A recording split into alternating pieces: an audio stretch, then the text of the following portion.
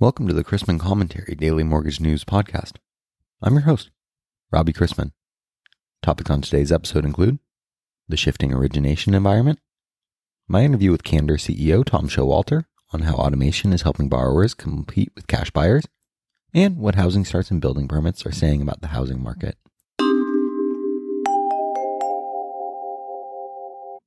Happy 420. Tomorrow, by the way, is Happy Surprise Drug Test Day. Another day, another layoff story from Better.com. The human tragedy in Ukraine continues, but the world financial markets seem to be concentrated on the mounting inflation numbers. Our Federal Reserve is viewed as playing catch-up, and we are reminded of its mandate of maximum employment, stable prices, and moderate long-term interest rates. At the MBA and Stratmore Peer Group Roundtable meetings in Atlanta, much of the conversation revolves around bank and non-bank lending. Banks and credit unions are interested in shifting to HELOCs, construction lending issues, and more portfolio lending due to excess cash and deposits, all the while trying to keep trained staff on board. For independent mortgage bankers, the attention is on reducing costs, adjusting staff levels, and how to work pre-approvals and enable cash buyers. Indeed, independent mortgage banks need to hunker down to outlast their competitors. The human element of that is clear. And as a reminder, those displaced can always post their resumes for free on lendernews.com, and potential employers can view them for a nominal fee. For the links to all those stories, visit robchrisman.com. Today's podcast is presented by Candor, AI that puts your underwriting on autopilot. As the only autonomous intelligence in mortgage technology, only Candor's loan engineering system can make complex underwriting decisions with zero human assist. Candor automates both tasks and intellect. Speaking of which, for today's interview, I wanted to welcome back onto the show Candor CEO Tom Showalter to discuss how Candor is helping borrowers compete with cash buyers. How far forward can underwriting happen and be meaningful? That's mostly defined by the borrower. When the borrower's at a point when he or she thinks they're going real estate shopping and they want to be a competitive buyer, then that's the point at which you can now start the process. So it's a borrower state of mind. I like that. That's a good little slogan. It's a borrower state of mind. But when it comes to competing with all cash buyers, how is Candor helping lenders? Sure. So right now, if you're a typical buyer where you have a small amount of down payment, say 5 or 10% at the most, and you're going up against buyers, and there's tremendous competition to buy a property, you're competing with people who can promise the seller an all-cash deal. They can promise the seller that they will have no terms or contingencies. And so if the seller, and they also can waive the appraisal. So with all of that going forward, what the seller is left to choose from in the typical sale is a few all-cash buyers who are paying full list or more, or people that have to go out and establish a contingency and say, I can buy your property given that I get financing. And so that particular kind of buyer, the buyer that's the typical buyer of yesteryear, someone who needed to get a loan, that buyer is no longer competitive in the property purchase market. The competitive player is the person who's got a lot of cash, usually from the sale of another property, and they want to apply it to a new property immediately, and they're willing to overpay. And they can basically have the smoothest, slickest deal in town, and sellers can look at a secure sale at 100% of the list or greater with a buyer that has absolutely no question marks. And so the typical traditional buyer that would have to go and get a loan and go through a lengthy 30, 60-day process to qualify for a loan and get funded and so forth, that particular kind of buyer is much less attractive to the sellers today because they'll postpone the sale by 60 days. There is a chance that the buyer can't get financing. And so there's a fair amount of deal risk, and it's just a cleaner case for the seller to go with the buyer that has the cash now. Where Candor comes in is that because we can have the underwriter in a bottle, so to speak. We've got this fully automated underwriter that can move anywhere in the process. You could position that underwriter next to a traditional buyer, and you could give him the underwrite necessary to determine just how much this borrower can go borrow. So if you could sit there and say, okay, this person could be qualified for $410,000 loan. So that would enable them, with the proper paperwork from the lender, to go and compete with an all cash buyer by saying, in effect, I'm all cash too, because I have a pre-underwrite that is very authoritative, that will enable me to close in a heartbeat and get everything done because I've got the lender on board before I even went and talked to you. So that's kind of like how it works. And just to be clear here, in addition to providing this approval, a lot of lenders don't want to spend the money to have an underwriter work on a loan that early in the process. But you're saying Candor is actually moving up the approval in the process to take some of the headache away from underwriting? Well, there's that. And plus, in terms of time, this pre-approval process happens almost totally online. And it's an underwrite from a manual underwrite takes hours, if not days. And when you have a capability like a Candor, this pre-approval underwrite can take a matter of minutes. So that enables someone in an online mode to supply some documentation, get it consumed, and get it adjudicated in the underwrite, and have the result being that you are qualified to borrow $410,000. And this is a certificate from the lender that says that that's all good. But that's because there has been an authoritative pre-underwrite, which means that we've taken documents from the borrower to document their income, their assets, their liabilities. And it's a complete full spectrum credit underwrite.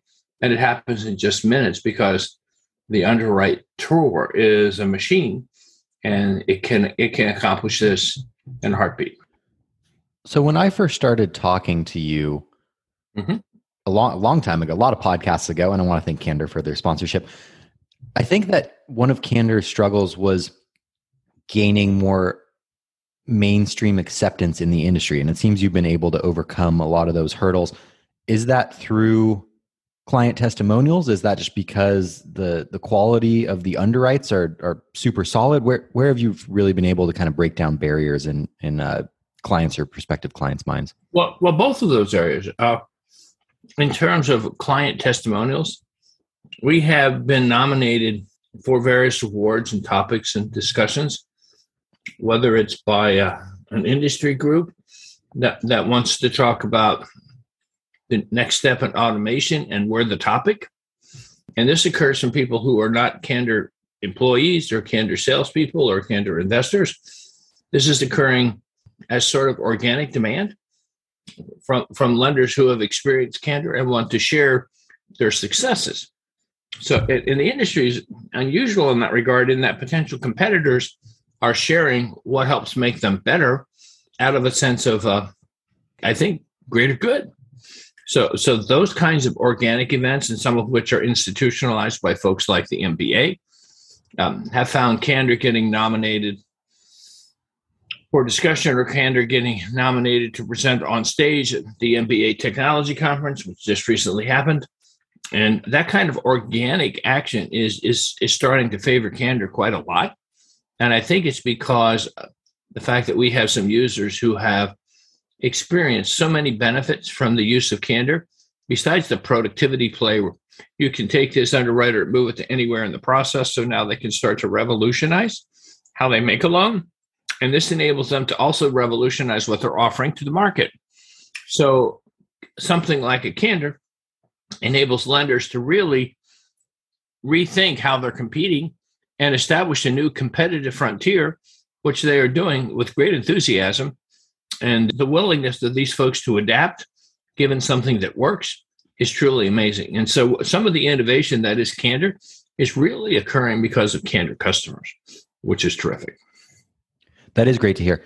And right now, in this environment we're in with rising mortgage rates, competing against all cash buyers is a big worry for borrowers, especially as we're seeing refinance business kind of wane for lenders out there. What other problems do you feel like Candor has at the front of their mind in this current market that they're either helping to solve for or working towards solving for? Well, the problem we have in the front of mind has to do with creating this revitalized capability across a number of platforms. Some of the platforms are with lender driven, and some of the platforms are relationships with POS vendors. So we're using those kinds of things to bring this new capability to market because there is such demand for it. Well, you sound like you're very busy. Am I going to be seeing you on the road sometime soon? You have any conferences coming up where you will be or Candor will be?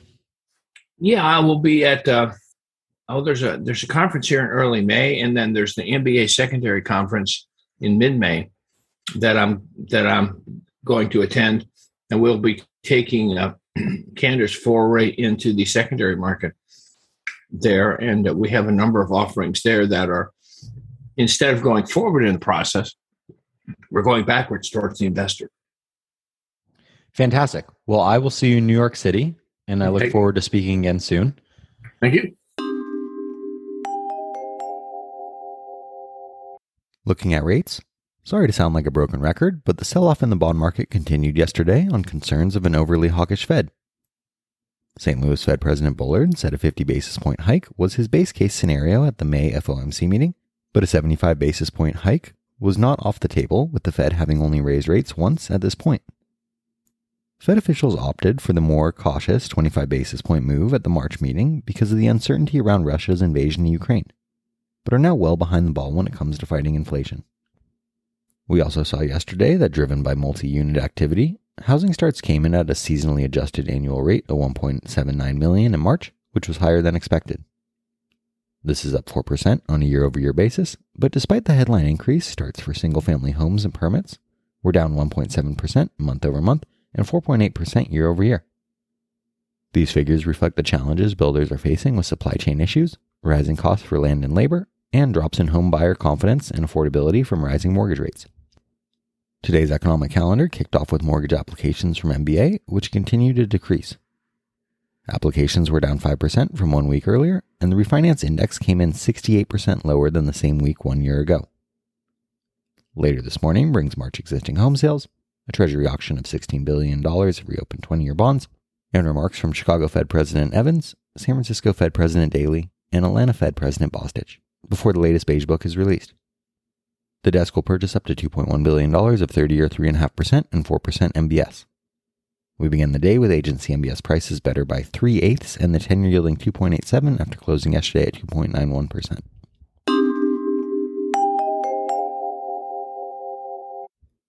Let's wrap up with a joke and some housekeeping. So I saw an older man with a fishing rod outside my local bar fishing in a puddle. It was rainy and a little chilly, and he just looked so cold. So I said to him, "Come in for a drink and get warm." As we sipped our whiskeys, I was trying to think of something to say. I thought I would humor him a little. So I asked him, "How many have you caught today?" He replied, "You're my fourth."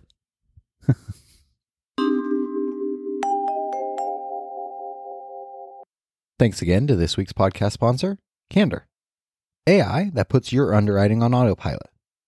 Candor automates both tasks and intellect. If you have any questions about the podcast or sponsoring opportunities, send me an email at robbie@robchrisman.com. Visit robchrisman.com for more information on our industry partners, access to archived commentaries, and how to subscribe to the daily mortgage news and commentary. To listen to or download past episodes of this podcast, search Mortgage News on any platform you get your podcasts from.